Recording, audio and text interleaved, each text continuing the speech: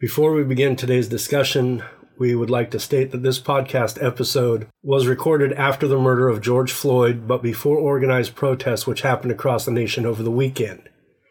We stand with the people of America and across the globe against racism and look forward to the change created as a result of these protests in hopes for a better, more equitable tomorrow for all of humanity. We can grow as humans to peace and love, and we understand in order to do that, we have to be able to stand together against injustice. We stand for change, and this episode is dedicated to all the people putting in the labor for positive change. Hello, Pollyann fam, and welcome to Talk Your Poly Off, presented by ilovepoly.org. This is your podcast for ethically navigating your relationships, your community, and yourself for a healthier and happier lifestyle. This is Bella Doll. She is my sunshine full of giggles. And this is Joshua Monsuda, the logic to my emotion and the chaos to my order. So now you know us. Pull up a seat and let's talk our poly off. Welcome to Talk Your Poly Off. We want to say, before we begin our discussion, our hearts and care go out to all of those hurting and struggling. Our love goes out to everyone standing to make the world a better place. We would like to take a moment of silence so others can be heard, and to pay respect to George Floyd and all the lives lost, as well as the lives in ruin.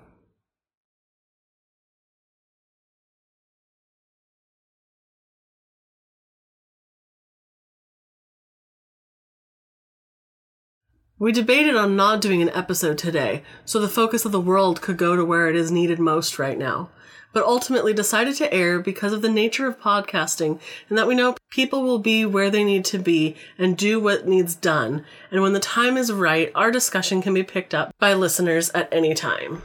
Before the recent events in our country, we took the time to watch the Love Without Limits episode of Louis Theroux's Altered States documentary series. This episode followed Louis as he met and spoke with a number of polyamorists in Portland, Oregon. We had the opportunity to see some people we know or have met, and even a few friends, so watching it was a bit of a thrill.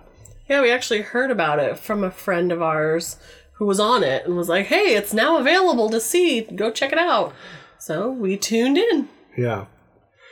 As we were watching, we saw a man who knows nothing of polyamory try to understand this alternate lifestyle of multiple loves and multiple partners. At times, we chuckled at his noticeable confusion and were even impressed on an occasion or two when we caught him having an epiphany. Overall, watching polyamory from the perspective of a monogamous person trying to figure it out, rather than provide blanket judgments, was interesting. But during the show, we were noticing a common trend in some of the journalists' questions. This trend is what we plan on talking about today, and it boils down to, why aren't I enough for my partner? Or, why is my partner not enough for me? It was really interesting as we were, just casually, eating dinner, watching this episode. It was just another night during quarantine times where got Netflix on or whatever streaming service of the night it was on, and kicking back, and man, a poly show, a journalist looking into polyamory people we know, let's check it out. And it was definitely interesting, like you said, some good points and some eye roll kind of head turning points. Right, and the documentary is not new. It's been out for a few years now. Yeah. But each time that we've tried to find it in the past, we had difficulty doing that. Yeah, and specifically this episode. So, I guess it's on HBO Max now, Yep. Which is where we saw it. And we finally got the chance to see it. We've actually been looking forward to doing this for a while now. Yeah, and it's honestly not terrible. We went in with the mindset that, a monogamous journalist was going to rip apart polyamory and ethical non-monogamy. He didn't do awful. I would say that you could definitely tell he misunderstood some aspects of it, but you would expect that with anybody just coming in. Right, and we'll get into that in a little bit because we are going to talk about some of his questioning or some of his conclusions or where the conversations went. Let's get into this, though. Okay. So often, in a monogamous relationship, love is equated with being somebody's everything. While in the moment, that sounds incredibly romantic, there are deeper implications in this sort of statement. While the sentiment is lovely to say and delightful to hear, a bit more reflection on the statement suggests that we're nothing without another completing us. It roots in codependency and even infatuation. Yeah, and there's a difference between your partner being your everything and your partner enhancing your life. Mm-hmm. We would all like to believe we are whole on our own, which we really are. We also desire to share another person's importance in our life, and we feel more enhanced when that special someone is in our life. So what is the difference? Well, we are complete individuals all on our own. Most of us, even the monogamously inclined, have had multiple loves in our life. Before you found that person who completes you, you still had you. Between each person who completed you at the time, you still had you. From the time you were born until present day, you were and are the complete version of you. Many polyamorous understand the value of not imposing all of our needs onto another person. Mm-hmm. In practicing responsibility for our own needs and understanding how to take care of those is what helps us not lose ourself while in a relationship. Oh, I used to do that all the time. Lose myself. It's easy to do. Yeah. Yeah. Remembering we are a complete person with or without another is a key at maintaining our identity throughout our relationships. And when we invite a lover or intimate partner into our life, we are inviting them to share our experiences and create memories as distinct and different individuals. We aren't trying to shape them into an accessory or a handbag or something to accompany us with our existence, just as we aren't trying to mold ourselves to become their handbag Right. in the world of another. Yeah. Well, and from another point of view, we come together to create and share memories because we want to share with each other. Yeah. This is how we enhance one another, by realizing we are two different people having shared experiences. In treating relationships this way, each of our partners definitely adds to and enhances our lives because we're learning from each other and growing in the same garden together. We may be different types of flowers, but we enjoy the same sun and the same nutrients, which allow us to both grow how we choose, and we get to do it together. You may be a daffodil, and I may be a tulip, but we share the same garden, the same soil, the same breeze. And even if I get transplanted into a new garden, Aww. I'll still be a daffodil and you'll still be a tulip. But now we have the chance to grow with new plants, and we will have been able to take our previous memories with us to learn how to adapt in our new environment. I don't want you to be a daffodil. I want you to be the tulip you are, because I'm a better daffodil for being with you. Oh.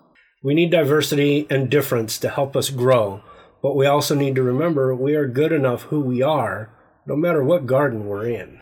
So like the garden analogy, in many scenarios, the idea of something or someone being good enough means that we're striving for perfection and fell short, but managed to meet the needs in a way that still satisfied them.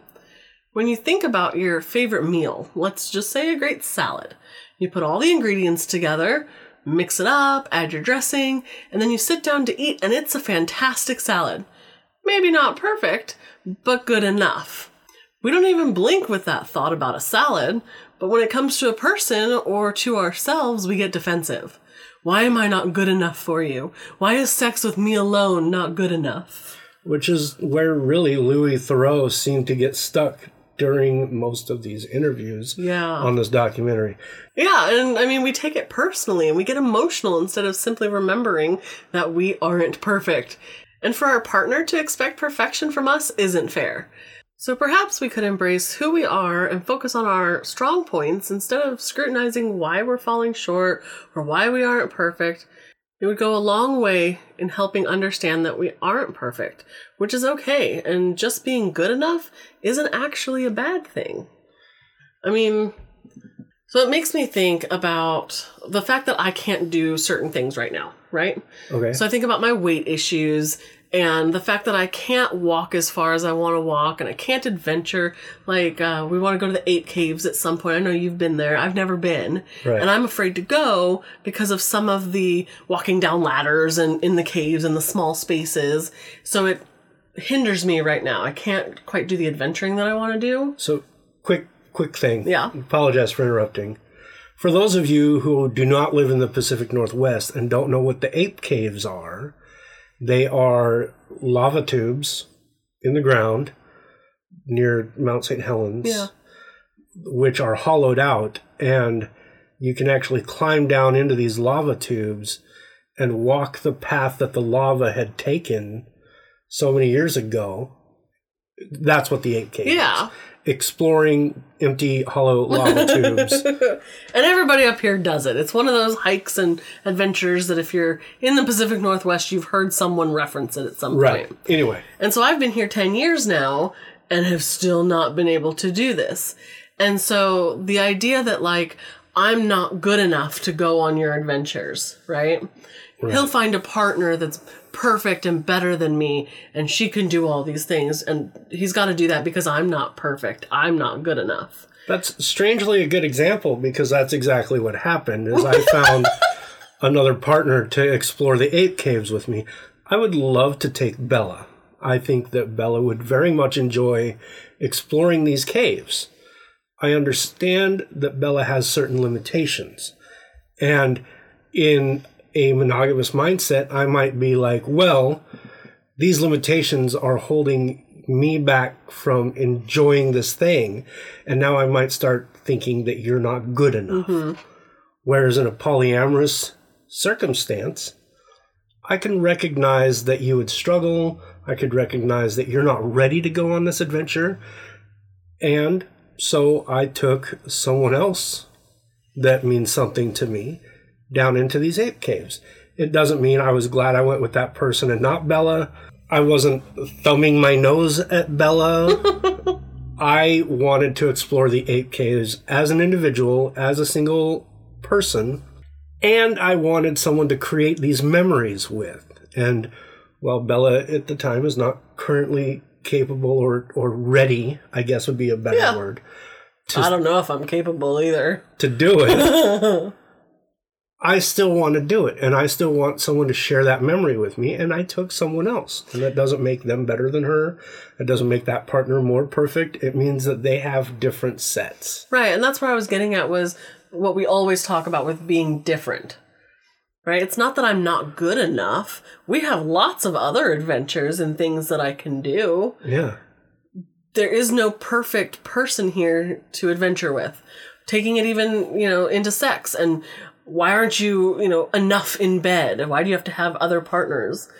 It's all different. It's not a matter of I'm not good enough and he needs to get it somewhere else, which is the typical monogamous thought, is that you're not giving him what he needs. First of all, it's not my job to give him what he needs.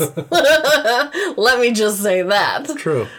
And secondly, I give him different things. We do also different stuff. So the idea that you're not good enough, I think, helps me personally in those situations when I just think about being different. Interestingly, speaking about this, where Louis got hung up in his documentary is, why isn't sex with you good enough?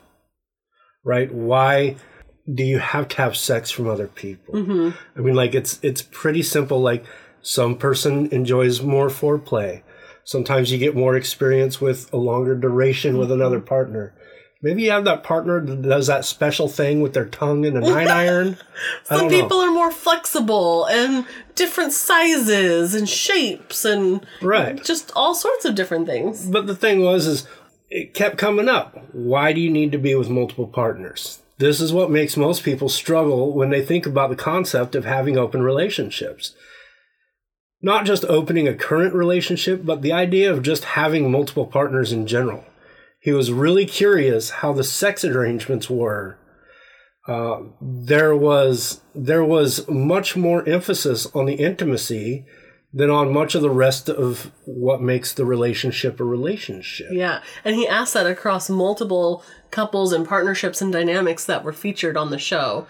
At each one, he'd come back to the intimate sexual aspect of it. And it was almost immediately like, hi, how are you? How do you guys have sex? How does this work? I mean, that's not how but that's how it came across. Yeah. Right? That's not actually how it happened. But that is definitely how it came across. In fact, early in the episode, when he was talking to one of the people, Gretchen, They were in the kitchen making breakfast while Joe and Heidi, some of the other parts of this relationship, were downstairs. Almost immediately, Louis Theroux was trying to figure out why aren't you good enough for your partner? Right. And Gretchen was trying to explain why it doesn't matter, like why it's okay for her partner Joe to be with other people, and why she doesn't mind, and that it's not like for her to deal with. Right, and it wasn't like he has to be monogamous to my sexual bed in order for us to be together. She was saying that this is all agreed upon, consensual, and okay, and that just enhances our relationship. Right. It's not taking away. And he seemed almost at that time like he was following along, like he was getting it, until the idea of another person sharing his wife intimately caused some internal conflict for him. You could see his face change on camera, where he was like, I'm fine with her having friends and doing other hobbies and doing these things, but the idea of somebody else being intimate with my wife, and his whole face changed. Right. Not to say that this was his only real stumbling block. He had a difficult time with the couple who were expecting a baby, and now a new relationship would affect the paternal partner. Like the idea of another intimate partner suggesting he wasn't good enough to satisfy his wife, this idea of another partner coming into a relationship during a pregnancy seemed to spark concern from the journalist on why the paternal partner may not be enough, and he almost seemed to project the fear that the new partner would diminish or become an issue on a parental level for the established partner. Yeah, there were a couple times he'd ask the same question over and over, or ask the same question worded slightly different, where it was along the lines of, are you sure this new person's not going to mess up your new parenting roles? And it was like, no, dude, we already talked about this. It's cool. Yeah. So though it isn't always the case, these types of concerns are typically rooted in our most base emotions of fear and insecurity. The fear of being replaced, or even just feeling replaceable. This is often why we don't feel good enough. Because we fear we aren't, or because we've been taught that if we don't have it all, if we aren't perfect, then we don't have anything. This is where statements like, you are my everything, creates polarized views of our relationships, where we struggle to accept that things don't have to be perfect, even where we chase the dream of finding our one true love and having a happily ever after. It's basically an all or nothing outlook. Yeah. Feeling inadequate or less than perfect is one thing to understand mentally. Many of us feel this at some point, to some degree, but to actually change it, to stop beating yourself up and pushing yourself down, to stop feeding these fears requires some serious inner work. Thinking about your happily ever after statement a minute ago, we would do well to recognize where some of this comes from. We're taught specific things early on in our life, from parental guidance to mass media and many sources in between. We grow based on what we know, and much of what we know is what we're taught, like the morals in cartoons we watch, or the TV shows we tune into, thus the happily ever after. Right. A lot of our feelings of inadequacy come from learned behaviors in our childhood. Unfortunately, some of what we are taught isn't intentional, like childhood trauma from abuse, which destroys a child's worth. A caregiver who is unable to give you safety or stability, or having critical and judgmental people in your life, bullies in school, all of that stuff. Right. So how can we identify these early childhood and young adult crystallizations, combat the feelings, and do the work to feel like we are enough, even when we aren't our partner's everything? Well, there's a few things that we can do to feel a little bit more empowered and confident. The first thing that I suggest is to just practice some deep belly or box breathing. So deep belly breathing is not just taking air into your lungs like normal. You want to breathe so deep that you can feel it go way down into your belly, right? Right. That's where that deep belly breathing is coming from. I mean, I know you know this, but I'm also talking to our polyam fam. It's a common practice found in meditation. It's part of what, I mean, if you're not into meditation, obviously you don't need to take too much stock into this, but if you are or interested in the idea, you're breathing so deep into your core that you're building your ki, which is your center of energy at the base of your torso. And then box breathing has become pretty common in psychology and self-help stuff. Yeah, you'll even see it like on Facebook feeds. People will share, and it's like a GIF or GIF, whatever they say. Well, technically it's a GIF, according to the person that created it. Oh, okay. Well, a GIF. But I don't recognize it as a GIF. I recognize peanut butter as GIF. It's a GIF. So in this GIF, it's a square, and you'll see the little dot moving along the top line of the square, and it's, I don't know, maybe a 30-second thing, and you inhale while that dot's going, and then it comes down the side, and you exhale the whole time the dot's going. It's probably another 30 seconds. And then it goes along the bottom, and it's another breathe in, breathe out, breathe in, breathe out with each side of this box. And it's box breathing. My familiarity with box breathing is coming from military practice, especially with like Navy SEALs and snipers and stuff, where each section of the box is 4 seconds. The top side, you're breathing in for a solid 4 seconds. It goes down the one side, and you hold it for 4 seconds. It goes across the bottom, you breathe out for 4 seconds. It goes up the side, and you hold it for 4 seconds before you start the process over again. Yeah. So I guess that's a couple of different ways you could do box breathing. So the second tip we have is really just to exercise. You get your adrenaline flowing. The more you get that adrenaline pumping, you start to feel empowered.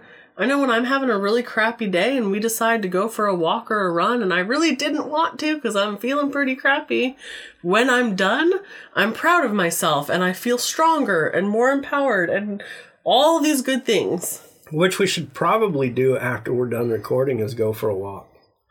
I know that I need it. I think that after the day that you've had, you could probably use it.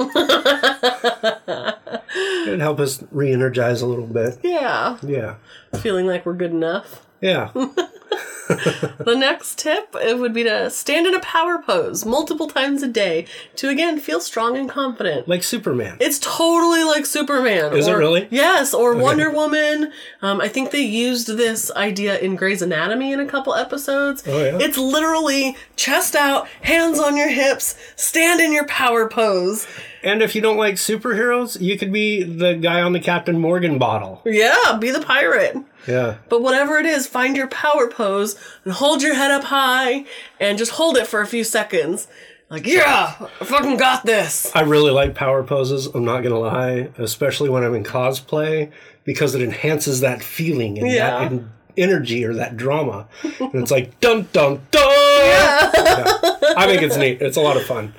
And you might feel silly at first when you're doing it, but it's kind of a fun silly, and it might help. Yeah, and I mean, you don't have to do it in front of people. Step away, go to the bathroom, stand in front of the mirror, and just do it by yourself. Yeah. This is for you anyway. It's not for anyone else. And I know that you're going to say something about the way you talk to yourself. Mm-hmm. I do want to interject. I just want to jump right in and get in your face here. Do it. Is that when you're doing when you're doing all of these things, give yourself positive talk. Tell yourself you are enough. So the last piece of advice I have here for you to feel a bit more confident and like you are enough is to remember the phrase compare and despair. To remind ourselves that comparing ourselves only fuels the negative feelings of not being good enough. Right. You can always jump back to our 4 C's episode. Yeah. Where we talk about comparison and compersion and compassion and competition. It's the way that we speak to ourselves, the way we speak about ourselves, which is how we look at the world around ourselves. Mm-hmm. So as much as you want to love and be good and all this other stuff, you got to be good inside. And it sounds cliche, but really it's true. And if you are struggling with feeling like you're good enough, do some of these things as an exercise to remind yourself, I need to be mindful in my thought process right now. I need to be mindful with how I treat myself and with how I look at myself. Yeah, absolutely. And in that way, it helps you see that you really are good enough. So I have a question. Yeah. In our over 3 years together, Yeah. is there a time you can remember not feeling good enough? Are you kidding me? I'm perfect. And how did you combat that feeling? I just breezed right by your You really perfection. Let's call out. There are definitely times where I have felt, and even occasionally where I still do feel like I'm not good enough. I'm not immune to this, and no, I don't believe I'm perfect at all. I know very well that I'm not. I know that there was a time early in our relationship where I was also dealing with some other struggles in my life that was unrelated to you. Right.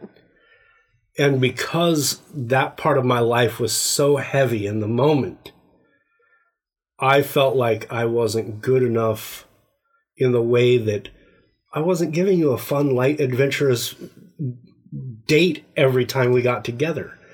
And I'm not going to be good enough, and I'm going to keep failing at this, and you're going to get tired of it and be like, ghost, I'm out, right?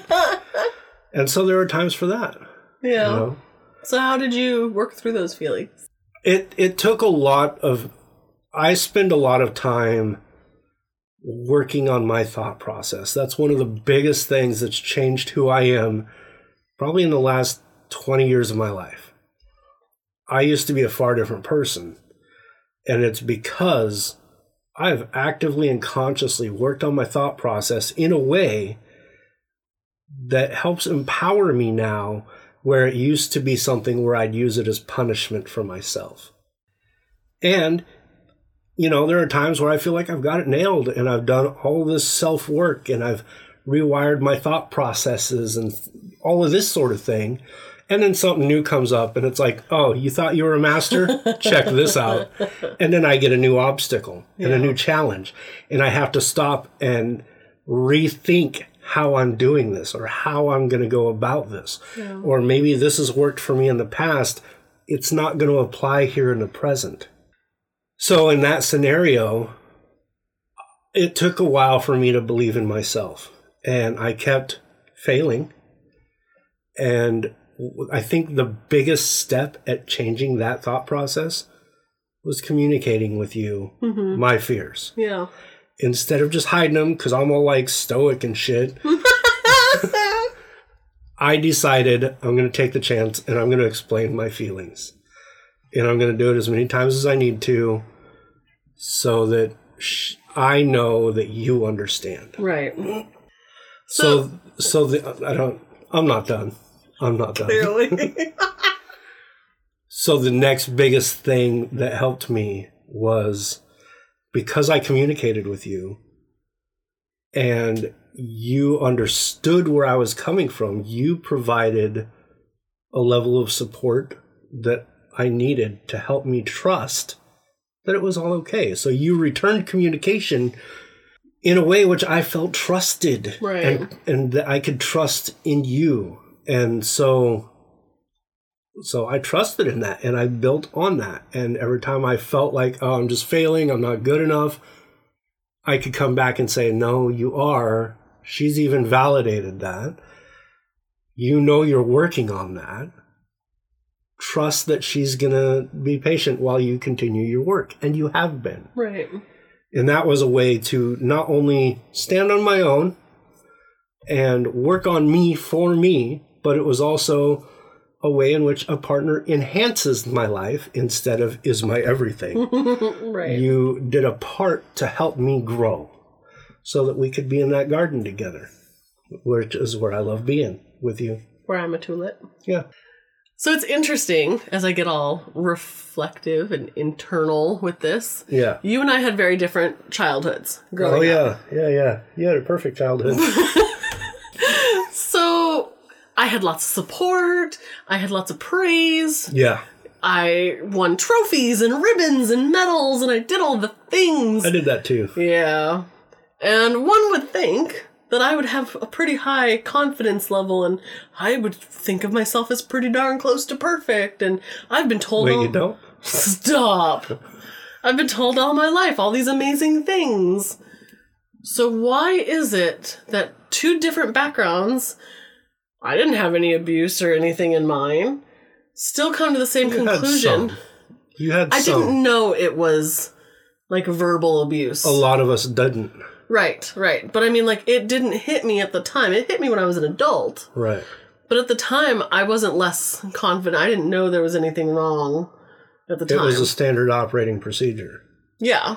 When I was growing up, under the circumstances I grew up, I thought that's how everyone grew up. Yeah. I thought everyone had the cops kicking their door in and every kid got beat by their drunk dad. Like, I thought that's how it just was. Oh, no. So how do we get to the same place where neither of us feel perfect? We never feel good enough.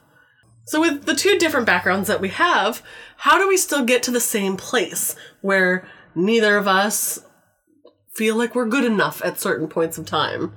Well, it's back to what we were saying earlier, right? It's what's crystallized in your childhood and your young adulthood. It's the things that have been fed to you and taught to you, and how you see yourself versus how you saw yourself then even.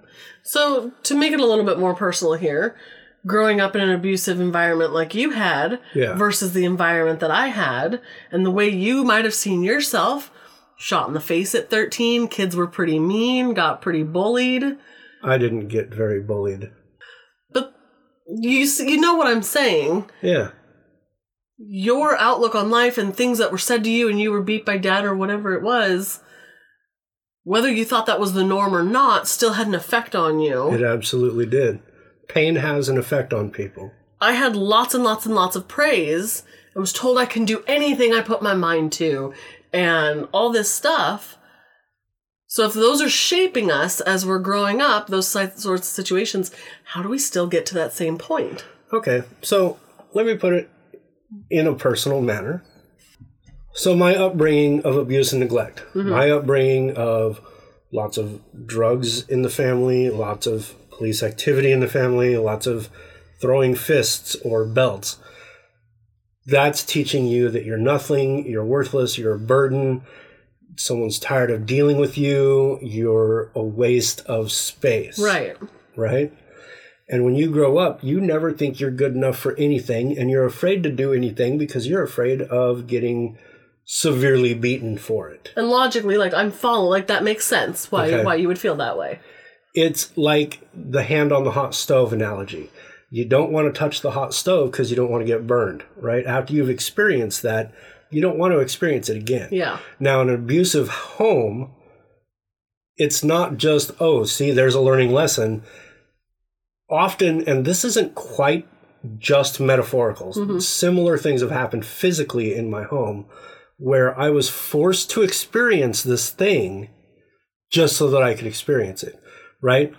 If I put my hand, this part is actually metaphorical. If I put my hand on the hot stove and it burned me and I said, ow, then my dad would come along and say, you stupid little shit, that's what you get. Now let's try your other hand. And he would put my hand on the stove. Right. My dad never put my hand on the stove, but similar things like that would happen. Right. Or it's further enforcing that fear through abuse. And that makes sense. Why a person in that situation would grow up and be like, oh, I'm not good enough. Right. Now, from the other hand, because this isn't all about abuse, you're talking about how does someone who is being raised to think that they could achieve anything they want get to the same level of feeling like they're not good enough? Right. Now, I did not grow up with you, and I don't know exactly what was said or what was done, so I'm going to use my creativity to create a deduction. Sure. Okay? You've heard a lot of my stories and things. Yeah. So you are a young athlete. You're doing great in school. You're focusing a ton on your sports. You're being told by your super supportive dad that you can do anything you want and you can always make it and, you know, go Bella. Yeah, teachers, coaches, everybody around me. Right. Everyone's fluffing you, floating your boat. And then adulthood happens, and then you need to get out and you need to go out on your own and you need to live life.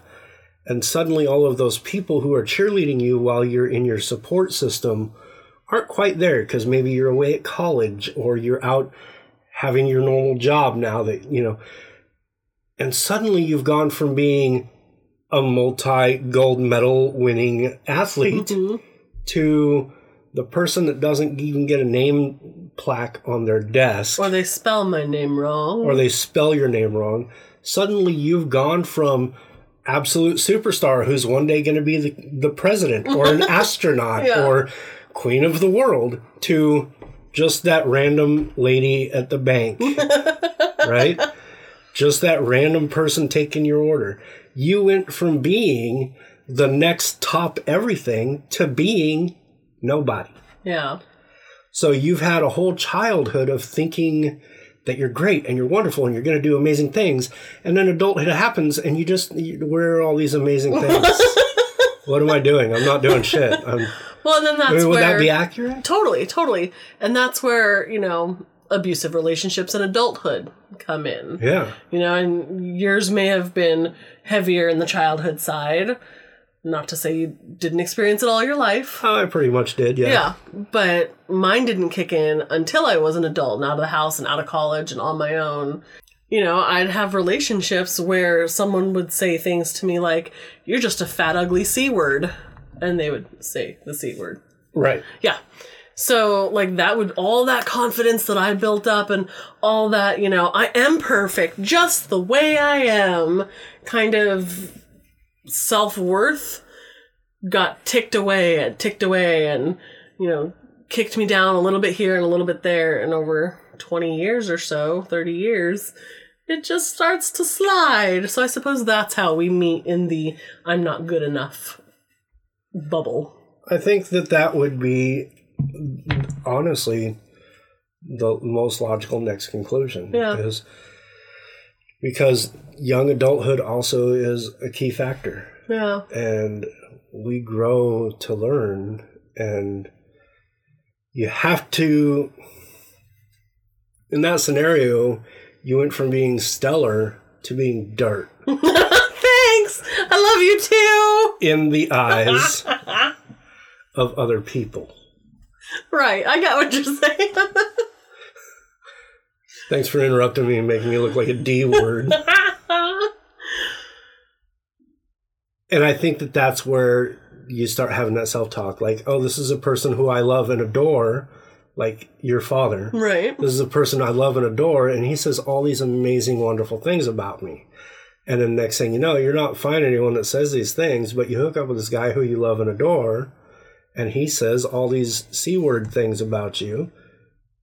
But you have adoration toward this person, just like you had adoration towards your dad or towards a teacher, like you'd said, a coach. Yeah.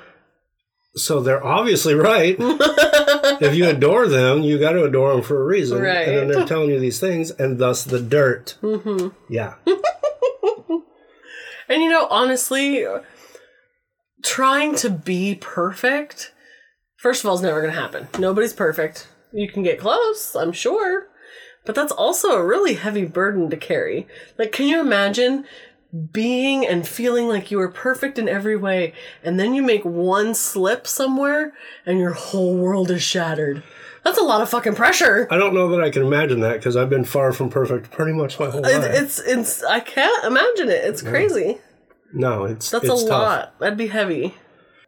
And that's really, when we boil all of this down, is where we have to admit to ourselves that we're good enough. Yeah. We don't need to be perfect. We don't want to be perfect. Mm-hmm. We want to be good enough. And good enough for who, I think, is the next real big question. And that's good enough for ourselves. Yes. And that's it. You're good enough for yourself, then that's going to be what gets you through the world. And that's what's going to help you understand where the good in a relationship is. Yeah. Don't try to be good enough for someone else.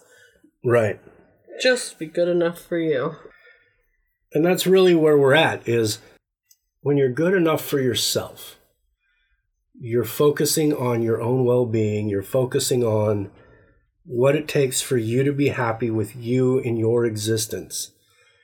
Being good enough for yourself means that you are accepting yourself, which makes it easier for you to be good for other people. Mm-hmm. Not at a term that they want you to be, but on the term that you're comfortable with being.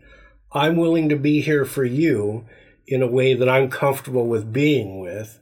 And I'm good enough with myself to know that I don't need to stretch that further than I'm willing to. Yeah. In order to please someone else who might take me for granted. Yeah. So take care of you. Be good enough for you, because you are amazing as you. You are enough. You are enough. And you're enough, Bella. So are you, Monsita. I am, it's true. I'm so humble. I'll see you in the garden later. I will see you in the garden later. Did I just wink at you on a podcast that nobody else can see the wink? You sure did. Yeah. And I winked back. Well, despite whether you get to see us in the garden together later or not, I think that this is probably what we've got for this episode. And we hope that we helped you see yourself as enough today. Well, if you're interested, don't forget you can check out Louis Theroux's Altered States. And the episode is Love Without Limits on HBO Max if you have it. Otherwise, you can download a free trial right now. Yeah. And let us know what you think. We want to hear about your reaction to the episode. And good or bad, tell us your thoughts. Right. We've read through a lot of the commentary from monogamous people. Yeah. Said some not great things. We read some commentary from some polyamorous people that gave kudos and accolades. It's kind of a polarized statement or a polarized stance on something. And we understand that it's TV. Things are heavily edited and produced, and there's probably a crap ton of content that was recorded and not used. So and you gotta promote sensationalism because no one likes watching boring TV. Right. So basically, all we're trying to do, I guess when we were watching this episode, we just couldn't get past the fact that he was really stuck on this, am I enough, or why aren't I enough? And that really hit us in a way that, as we've been polyamorous for so many years, that we thought, oh, hell, this is what a monogamous person sees, and we should probably explain a little bit why. I mean, we're trying to bridge the gaps on that polarization. We want to create more middle ground and more common ground so that we all maybe have a little better understanding of each other so that we can work together so that we can all grow. Right, and so we have more when a monogamous-minded person does say, well, why isn't he enough? Maybe we've got a better answer next time when someone asks it. Right. And then that age-old thing, oh, I could never do that. I wouldn't want my partner cheating on me. Like that thing, that's when you start worrying about you not being enough for your partner. Right. And maybe if after hearing some of this, you think, oh, I couldn't do that, take some time and ask yourself why. And what are you going to lose by watching your partners spend time with someone else or be happy with someone else? And what are you going to lose by exploring those options yourself? Not trying to convert. Right. Just trying to help us all grow and maybe open our mind to different ideas and viewpoints and opinions so that we can all learn how to understand each other better so we can all love a little better. Right, absolutely. And I guess that pretty much does it for us. Bella, you want to go actually do some gardening? Yeah, sounds like a sexy time, my daffodil. All right, come on, Tulip. See you next Tuesday. Thank you for talking your poly off with Bella and Monsita. You can find our Facebook page in the links. Or by searching for I Love Poly and liking the page Polyamory, Get Your Heart On. You can also find I Love Poly on Instagram and Twitter by searching I Love Poly Cares. If you want us to help you navigate to all of our online presence, check out the show notes or come on over to ilovepoly.org. We would love to hear from you. That's right. And you can get in touch with us by emailing podcast@ilovepoly.org. That's singular podcast, not plural. So until our next discussion, Polyam fam, live like there's no tomorrow. Laugh until it hurts. And love without limits.